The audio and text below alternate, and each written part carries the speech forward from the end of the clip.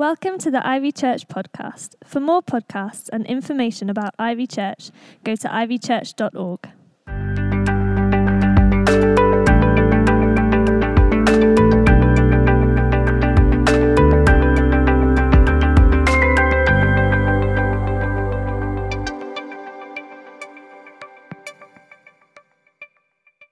It's great to be here with you at Ivy Central tonight. Back in a former life, I actually lived in Didsbury, and so I'm trying to figure out, things have changed a great deal since we moved here as newlyweds.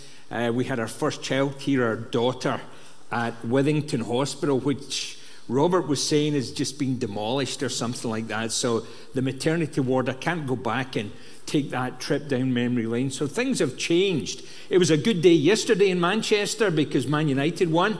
That was fantastic. They actually converted a penalty for the only goal of the game. And it was even better because City lost. So that made me happy. I'm one of these guys who, when I lived in Manchester, I used to be a Manchester City supporter.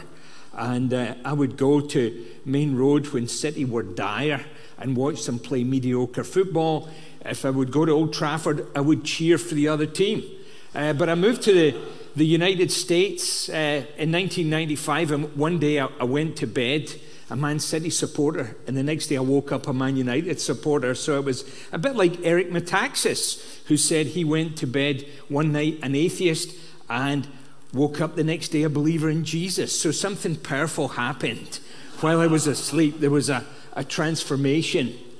So I've been involved, as Tim said, in Canada, in evangelism, in church plant in the past 7 or 8 years, and just recently I've transitioned to give leadership to Message Canada, which is a brand new baby expression of Message, which has gone global. From a very Manchester-centric ministry, taking the good news of Jesus amongst the hardest to reach young people in the toughest communities. And then it's spread to places like South Africa, where it's going bonkers, Germany and the Netherlands, and then post-Christian Canada. So I'd simply ask, before we dive into tonight's message as part of your series, it's all about Jesus, that you would stand with us in prayer in this new day in Canada. If you want to register for regular prayer updates, it's simply info@messagecanada.org. And we've got Russian hackers that will get your social security number, your bank details, and transfer funds to a Swiss bank account. Not really. But we want to build a prayer support, because even in the early days, we've been encountering spiritual warfare, and it is early days. We have one Eden team that has moved into the downtown east side of Vancouver, which is misnamed the poorest postal code in all of Canada. It's actually the 7th poorest postal code in all of Canada.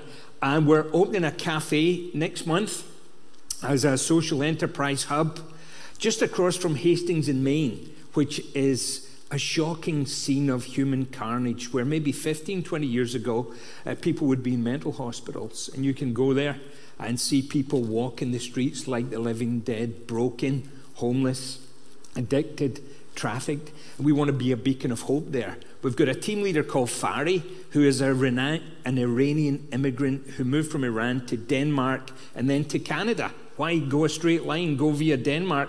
And along the way got hijacked by Jesus. So he is Muslim no more, Jesus devotee, Jesus lover. He's a wild, exuberant extrovert that loves people. And he and I were wandering the streets of Vancouver a couple of weeks ago, and his eyes light up as he recognizes some of the homeless people. He's like, "I love you, man." And they recognize him, and we pray for people. And he's doing a great thing. We're opening a cafe. We're looking for a cafe manager. We're looking to employ 3 Union Gospel Mission rehab graduates. So this is just infancy work. The other thing I'm after are evangelists. In Canada, evangelists are the endangered and threatened species. You'll know from the study of Ephesians that Jesus gave 5 leadership gifts to the church, but Canada has ignored that startling, shocking, oddball gift, the recruiting engine of the church, the evangelist. And we want to see a redemptive reversal. When I was in South Africa in 2010, a wealthy friend and maybe you could become my wealthy friend, paid for me to go on safari after this evangelism congress. And I was driving. I wasn't driving, I wasn't allowed to drive, but I was riding shotgun with our driver, whose name was Yup. I said, what's your name? Yup. No, I asked you, what's your name? Yup. And it turned out he wasn't saying yes in a South African way. That was actually, his name was Yup. And Yup slammed on the brakes one of the times we were driving through Kruger National Park because he saw wild dogs. And he's getting excited about wild dog. I just thought it was a particularly ugly hyena with a large cranium, but it was a wild dog. And I said, why are you excited? He goes, there's only 500 of them on the planet. Well, I Wikipedia that he's wrong. There's like 6,000 of them. But they're still an endangered and threatened species. And in Canada's gospel ecosystem, the endangered and threatened species is the evangelist. So you could stand with me in prayer that we would see a new day of men and women anointed by the Holy Spirit, filled with the Holy Spirit, to make much of Jesus, to announce him, to gossip the gospel and proclaim the good news. So you're in a series, I'm reliably informed, called It's All About Jesus. And that's the whole point of life on planet Earth. And if you're a believer, a child of God, you've been awakened to the glorious truth that actually life isn't about you. Remember Rick Warren, the fat pastor from California with the Hawaiian shirt line? And the first sentence of the purpose-driven life is worth the price of admission. It's not all about you. Wow. I thought life was all about me, myself, and I. No, it's not all about you. And when we read the Gospels and dive into the Bible, we discover the whole adventure and misadventure on planet Earth is about the Lord Jesus. And tonight I want to speak about the greatness and supremacy of Jesus and ask you a question. How big and clear and pure is your picture of Jesus? How clear and true and pure is your vision of Jesus? Is your vision of Jesus cloudy?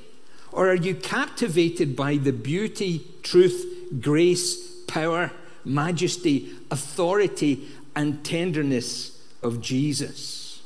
The movie Amazing Grace traces the story of one of England's evangelical heroes, William Wilberforce, who campaigned across decades to see the abolition of slavery. And there's a moving scene when he visits his aging mentor, a man who's nearly blind, played by the late great Albert Finney, John Newton, who was himself a human trafficker, hijacked by Jesus and transformed by the grace of God. And he says something memorable in that movie. He says, although my memory's fading, I remember two things very clearly. I'm a great sinner, and Christ is a great Savior. Yeah.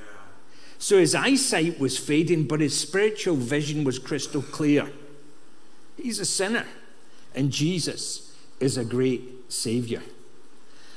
I live a little bit east of Vancouver, British Columbia, Canada, and a church near us in the city next to us decided they would plant a campus in our neighborhood. And I know Ivy's into multi-site and campuses because we want to multiply to spread the gospel like a virus. And they put out sandwich boards in our neighborhood, and they made the claim, making Jesus bigger. So I drove by one day as a grumpy Scotsman with a Sharpie pen, and I wrote, you can't make him any bigger, you nincompoop. No, I didn't do that. But that was what I thought about doing, because you can't make Jesus bigger. He's unsurpassed in his greatness. For the past almost 8 years, I've been involved with a network assessing, coaching, training, and supporting church planters. And as part of that process, and one of our best practices is to put planters through an assessment center to see if they've got the right stuff to be the point leaders in a brand new gospel enterprise. And it's 3 days. It's very intense. It's kind of freaky and intimidating if you're the planter couple. You're kind of like walking around in your underwear or walking naked emotionally and spiritually for 3 days. But you keep your clothes on. And there's interviews, There's various exercises. We evaluate their interactions. And there's, with diagnostics that we use. And one of the things we want to see, can you actually preach? And so one of the planters during his vision cast and sermon exercise started handing out red baseball caps that looked like Trump baseball caps. So that got my attention. And on the caps it said, "Making Jesus Great Again." So he did his 10-minute talk, his 15-minute talk, and then I was like the Simon Cowell of the assessment team. I said, "Hey, buddy, just want to tell you something. You're supposed to ask a question, but I made a statement. You can't make Jesus great again. He already is great." And we need to settle on that. John the Baptist said, "He must increase, I must decrease." That ancient, scary prophet who straddles the old and new covenants, and Jesus said, "There's no one greater born of woman than John the Baptizer," says, Jesus must increase. I'm going to fade into the shadows. Why? He had a clear handle on who his half-cousin was and is. It's John, who sees Jesus in the distance and says, "Behold, the Lamb of God who takes away the sins of the world." It's John who recognizes Jesus is the baptizer in the Holy Spirit. He says, "I baptize with water, but someone mightier than me. I'm not even worthy enough to untie their Reeboks is coming. And I baptize with water, but he baptizes with the Holy Spirit and with fire." But even John, his crystal clear vision of Jesus began to fade. He got wobbly in prison. And he gets a deputation from his disciples to ask Jesus a burning question. Are you the coming one? Or should we expect someone else? So it's possible to start out with a crystal clear vision of the greatness, power, supremacy of Jesus, and then maybe become wobbly and need our vision recalibrated by the Spirit of God. When I was a little guy, I was scared of the dark, and I spent bits of my boyhood in the United States of America. God bless America and no place else. And my dad worked for IBM, which I thought stood for I've been moved, but it actually stood for International Business Machines. And in one of these stops of several months in the United States of America, I went into the Bible bookstore and discovered a glow-in-the-dark plastic Jesus who looked remarkably like Qui-Gon Jinn, as played by Liam Neeson. And it had words underneath with the Qui-Gon Jinn pose of, "These are not the droids you're looking for." But on the base of it, it said, "He cares for you." And I thought, I'm taking that home. Because when the orcs and the Uruk-hai come out at night, when I turn the light out, they're not there under my bed when I inspect. But when I turn the light out, surely they will manifest themselves. I'll have glow-in-the-dark Jesus like a lightsaber. And that gave a little scared pre-adolescent boy comfort. Now, is Jesus concerned that a 10, 11-year-old Scottish boy is scared of the dark? You bet. Is he scared with your burdens? The alarming fraying of your financial resources? Crumbling relationships in your family? Is he concerned about your dreams, your faded hopes, your brokenness, your phobias? Absolutely. Scripture says, cast all your care on him because he cares for you. But he's bigger than that. He's more than our burden bearer. He's more than my glow-in-the-dark Jesus who scares the boogeyman back into the abyss. He's the Lord of history, and there's no one greater than Jesus. When I was a Bible college student, I did a 4-year sentence at Theological Seminary. My wife did a 3-year sentence. She got out on parole for good behavior. During one summer, we took charge of a church for about 4 months. And this was had been a mission hall that had been assimilated by the Borg, or no, actually assimilated by the denomination we were a part of. And it had strange works of art dotted around this building. So there was a fellow who looked as if he had terminal constipation in a suit of armor, and he's talking to someone, a rabbi, and underneath it says, "The rich young ruler meeteth Jesus." So that way you knew what it was supposed to be, because it looked nothing like the biblical scene. And at the back of the hall, there was a picture of Jesus, who'd obviously just stepped out the shower, or maybe he'd had a day at the spa, and his hair was shimmering and blonde and shoulder length. His beard was perfectly manicured. He had piercing baby blue eyes, white spotless terry towel and robe, and he was perched on a boulder. And he'd scooped little children in his arms, Caucasian white children, honky children, into his arms. And children of color were naked, sitting on the dirt. And at the bottom it said, "Jesus, the hope of the world." Now, I got a deputation from some of the young people in the church, and they said, "Pastor, what are you going to do about that picture of Jesus? It's a racist picture of Jesus. They should call it Jesus, the Great White Hope." And I said, "I actually agree with your theological deconstruction of that picture. But if I take it down, the old people will attack me. They'll gnash me to death with their dentures, and I'll be a dead pastor disaster. So thanks for your complaints. Beat it, kids." We opened the building up, and we did outreach 3 nights a week. We had live music, we showed movies, we had incredible hamburgers and baked potatoes, because if you want to lure unregenerate Scottish adolescents into a building, put starchy carbohydrates out and they'll stampede into the church building. The first night we opened, there was some hoodlums led by their ringleader Barney. And Barney comes and he looks at the picture of Jesus and he takes it off the wall and he said, "This is a crap picture of Jesus." And he chucked it on the floor and it smashed. And I said, "Hallelujah, the Lord answers the prayers of a coward." And I swept up the broken pieces. Now, many of us have an inaccurate, flawed picture of Jesus.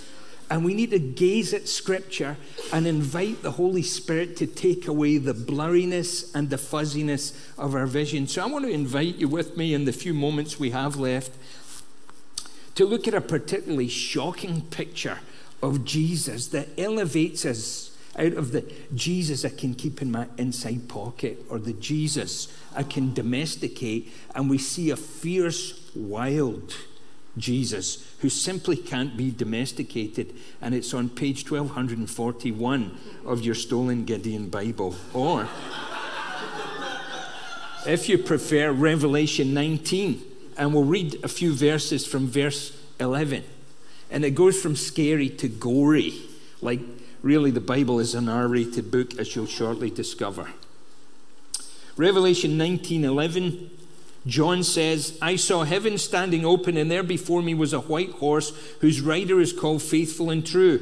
With justice he judges and wages war. His eyes are like blazing fire." Strangely, they're not baby blue. They're like blazing fire.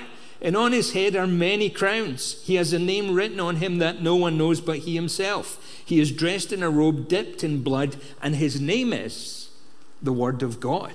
So therefore, wondering who this strange military leader is, this heavenly warrior, here's another clue. His name is the Word of God. So John 1, Revelation 19 is Jesus. The armies of heaven were following him, riding on white horses and dressed in fine linen, white and clean. Coming out of his mouth is a sharp sword with which to strike down the nations. He will rule them with an iron scepter. He treads the winepress of the fury of the wrath of God Almighty. On his robe and on his thigh, he has this name written, King of Kings and Lord of Lords. And I saw an angel standing in the sun who cried in a loud voice to all the birds flying in midair, "Come, gather together for the great supper of God, so that you may eat the flesh of kings, generals, and the mighty, of horses and their riders, and the flesh of all people, free and slave, great and small. Then I saw the beast and the kings of the earth and their armies gathered together to wage war against the rider on the horse and his army. But the beast was captured, and with it the false prophet who had performed the signs on its behalf. With these signs he had deluded those who had received the mark of the beast and worshipped its image. The two of them were thrown alive into the fiery lake of burning sulfur. The rest were killed with the sword coming out of the mouth of the rider on the horse, and all the birds gorged themselves on the flesh. So this is a shocking vision of Jesus. Here we discover, in the face of supernatural evil, injustice, oppression, Jesus is actually unstoppable. Do you know that Jesus of Nazareth is unstoppable? Death couldn't stop him. The Apostle Paul said Christ died for our sins according to the Scriptures. He was buried and he rose again on the third day according to the Scriptures. Death could not contain Jesus. He was a really, really, really, really dead Messiah. And the world said, Jesus of Nazareth, you're too bad to live. And God the Father looked from heaven and said, nah, son, you're too good to die. Or if you prefer, you will not let your Holy One see decay. And God the Father reanimates the corpse of his dearly loved Son, the Lord Jesus, and he's raised to life by the power of the Holy Spirit, and he lives forever by the power of an indestructible life. That's why Paul could say in Romans 1, Jesus is declared to be the Son of God with power by his resurrection. And here we discover not only that he's unstoppable, but he's wild. He's fierce. I often wonder, what would it be like to gaze into the face of Jesus and gaze into the eyes of Jesus and make eye contact with the eternal uncreated Son of God who became fully human? And my assumption is, as I look into his eyes and he gazes into my brokenness, my sin, my hidden places, I would encounter relentless tenderness. I would experience compassion and grace and mercy. And I'm quite sure I would. But this is a different picture. His eyes are like blazing fire. Here you can't look into his eyes. Eyes of limitless purity. Eyes that burn with holy intensity. And we don't see gentle Jesus, meek and mild here. We see a glorious heavenly King in triumph and victory, who vaporizes evil by the word of his mouth. Now we need to remind ourselves, Revelation is not a timetable or a chart of how things will wrap up. You'll get yourself into deep yogurt if you assume it's some kind of timeline, and depending on maybe what church you were a part of in the past, maybe some wizard would appear with charts and timetables and speak about, with great certainty, about the symbolism in Revelation and make bold geographical and chronological declarations. That's not the purpose of the book of Revelation. It's an unveiling of the beauty and power and greatness of Jesus. And the visions of Jesus are very disturbing. He's got blazing eyes in chapter 1. Here in chapter 19, he's got blazing eyes. He's a scary figure in chapter 1 and an even more fierce, intimidating, terrorizing, fear-inducing figure in chapter 19. And there's always a danger you and I can try and make Jesus in our own image rather than allowing him to mold us into his image and likeness.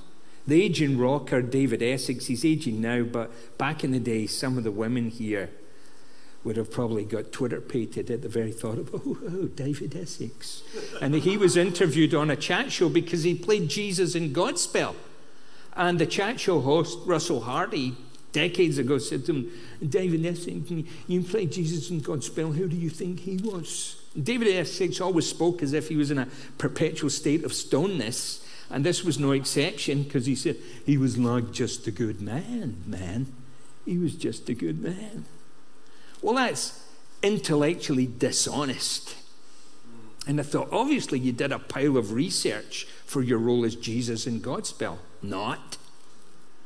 But it's safe if we do that British nonsense of, well, he was a frightfully nice chap who was kind to women, children, gerbils, and rescued cats from trees. He's such a nice fellow. 3 cheers for Jesus. Hip, hip, hooray. Hip, hip, hooray. Hip, hip, hooray. I worked in IBM for a season and drove a forklift truck as a young man. And you'd go in and move pallets around, and some of the guys would move pallets around so they could smoke dope in the back of the warehouse. And so one of the doped-up forklift truck drivers came towards me one time, and I said to him, "Who do you think Jesus is?" He says he's an intergalactic spaceman. Now, was he influenced by Eric von Daniken, Chariot of the Gods? No, if you say he's an intergalactic spaceman, then you can handle Jesus. But here we discover he's the unstoppable Jesus that we cannot handle.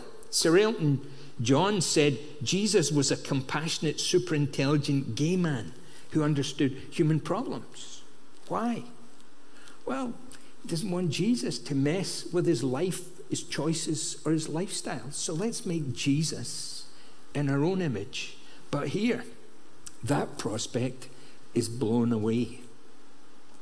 It's a danger we could try and downsize Jesus to make him manageable, or reinvent him like Deepak Chopra and the third Jesus, or Philip Pullman with his book on the good man Jesus and the scoundrel Christ. And you do an ahistorical revisionism to recast Jesus and reduce his power, his majesty, and his significance. But here, we're reminded in Revelation 19, Jesus' name is greater than every other name. Here he's called faithful and true. Here we discover he is a secret name and no one can crack the code. And you go, what's the significance of that? Well, in that culture, there was an assumption if you knew someone's name, you would have power over them. But no one's got power over Jesus. So the idea that he has a secret name speaks there's something mysterious and elusive about Jesus, although he is fully knowable, but he's supreme. He's also called the Word of God. And he has a tattoo and a robe that declare the same thing. King of Kings and Lord of Lords. It's tattooed on his thigh, which legitimizes the millennial fascination with ink on the skin. And it's embroidered on his robe, King of Kings and Lord of Lords. When I was a teenager, I said to my dad, I'd love to get a couple of tattoos. He said, what would you have? I said, I have a tattoo here and a tattoo here. He said, but what would you have on them?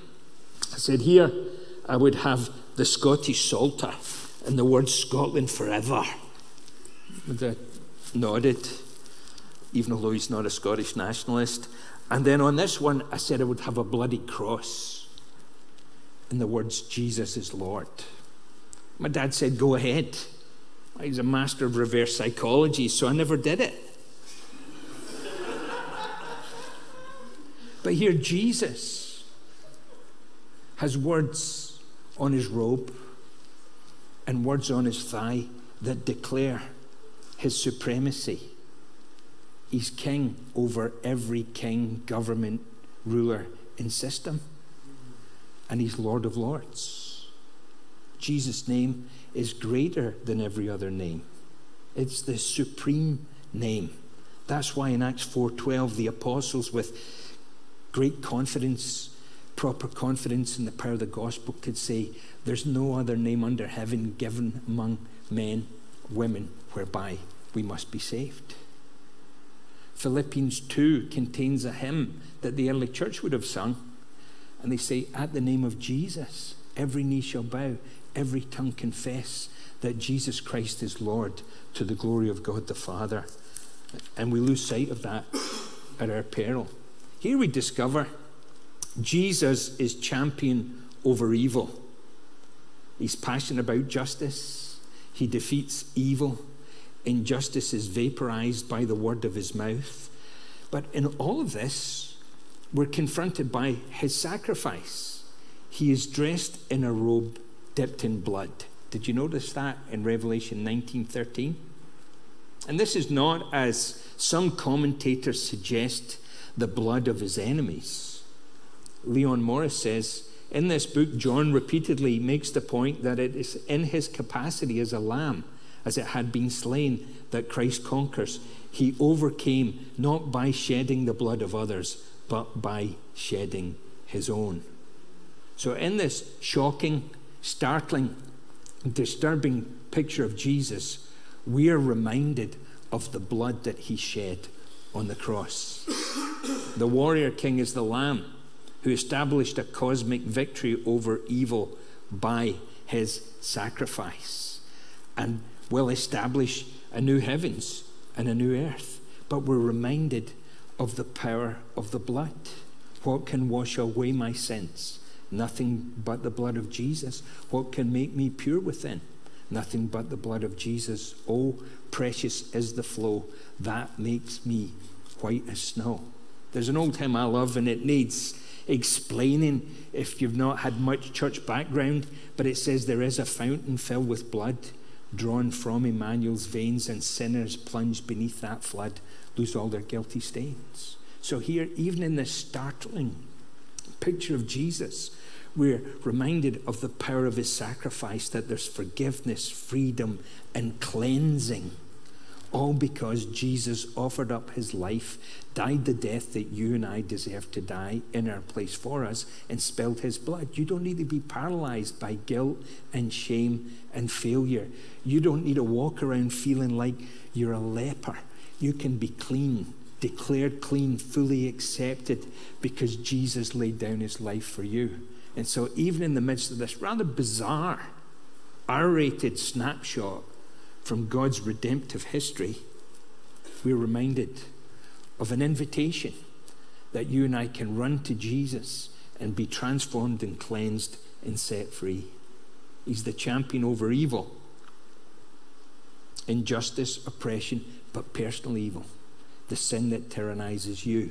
Jesus died not only to pay the penalty for our sins, but to break the power of sin, to shatter the power of guilt. And you and I can dance in the presence of God, enjoying the kiss of his acceptance, because Jesus willingly, as a full-on expression of the immeasurable love of God, laid down his life for you and me. And lastly, we discovered Jesus is King of the cosmos. This picture is almost comical. One regard, it says he's got many crowns on his head.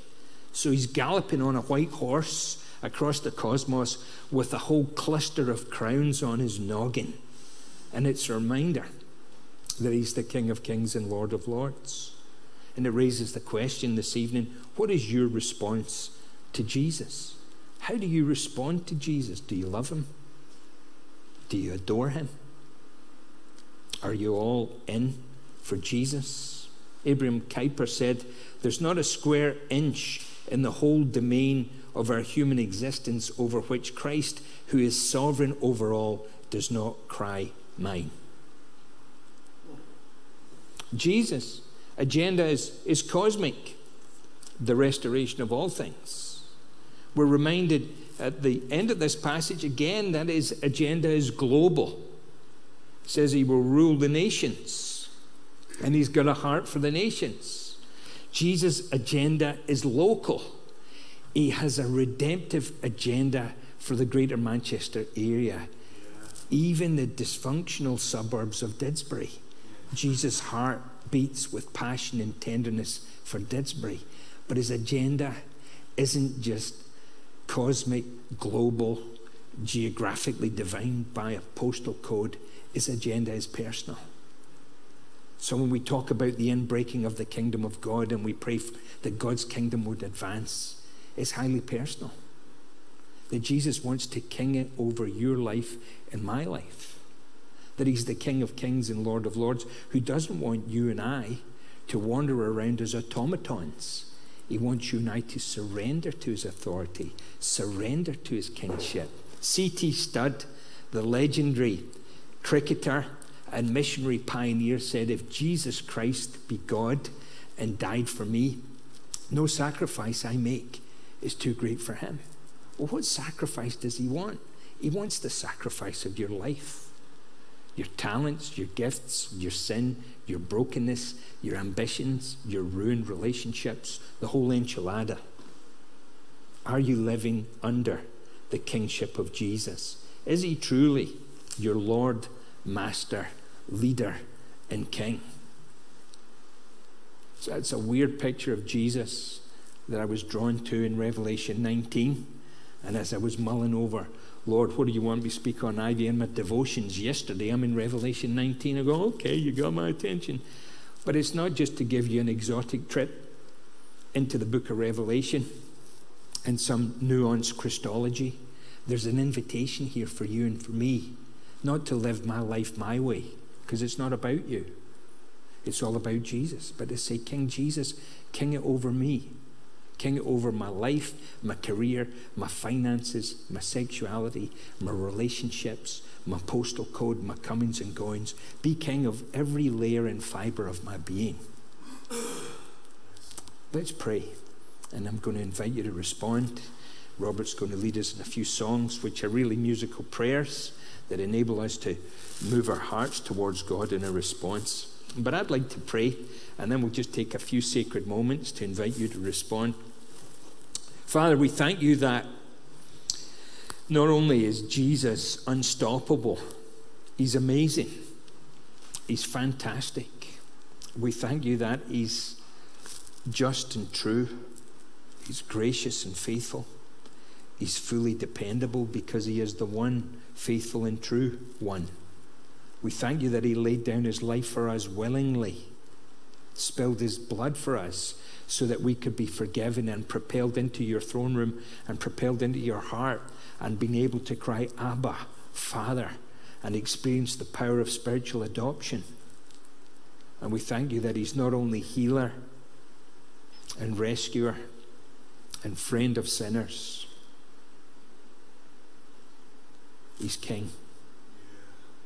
And Jesus, we pray that you would exercise your good, loving, kind, just, holy rule over our lives. That your kingdom, your kingship would invade our lives in fresh measure.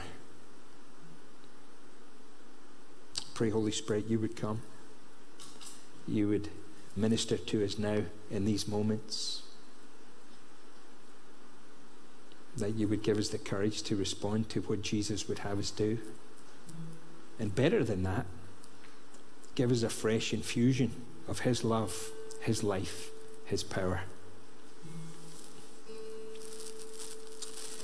Tonight, I want to invite you to make a declaration where you say, yes, Jesus, king it over me. And in order to do that, where you sat, I'd invite you to sit no longer, but to stand. And in standing, say, Jesus, here am I. King it over me. Break into my life in fresh measure. Jesus, King of Kings and Lord of Lords. I give you my life fully and unreservedly. And so I invite you to stand, and when you're standing, I can pray for you. God bless you.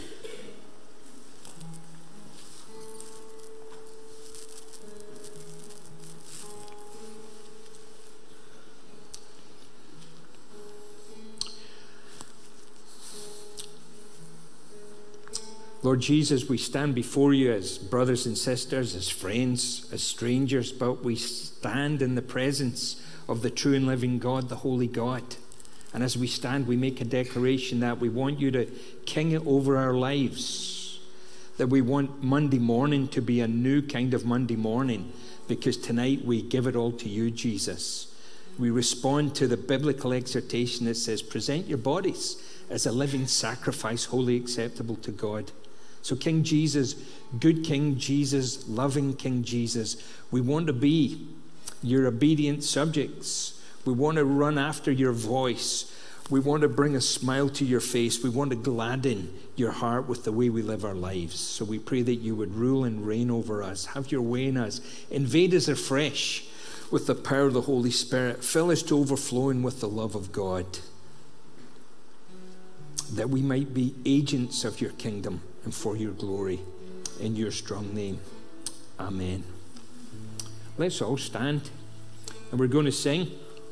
Robert's going to lead us, and if you'd like to receive prayer for any issue, any heartache, any problem, physical healing, you want to connect with God in a deeper way, we would love to serve you, encourage you, and bless you by having the privilege of praying with you.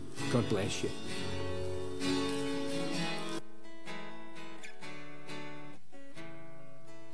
Thanks for listening. For more podcasts, go to ivychurch.org/media.